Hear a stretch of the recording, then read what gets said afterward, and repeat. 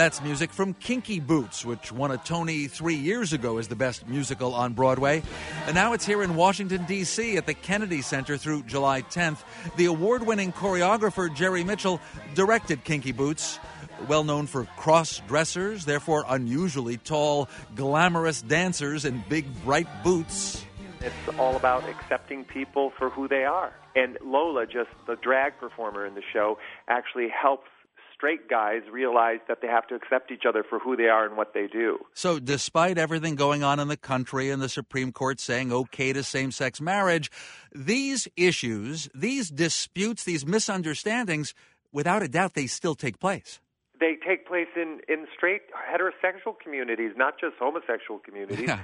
But, I mean, there was no question that the message of the show has empowered the gay acceptance.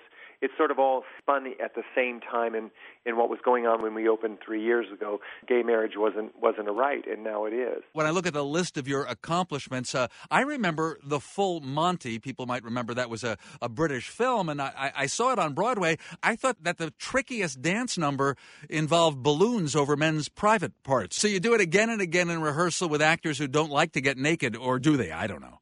Well, I think everybody likes to get naked. They just may not admit it.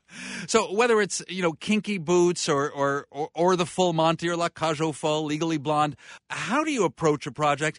Do you start with a total blank slate in your mind and you want everything to be different from all other musicals?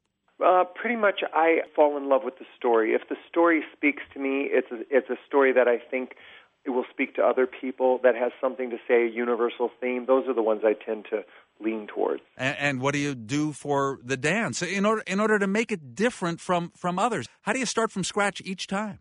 Well, I had a jump rope number in Legally Blonde. I have treadmills in Kinky Boots. Who knows what I'm going to have in my next musical? Props.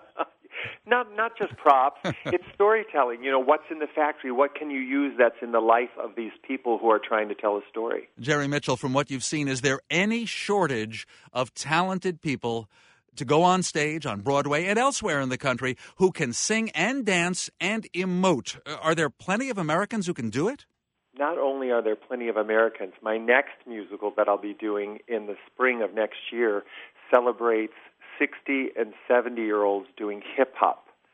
It's going to be a spectacular musical. I look forward to that. Jerry Mitchell, the choreographer of Kinky Boots, and so much more. Thank you very much. All right, my pleasure.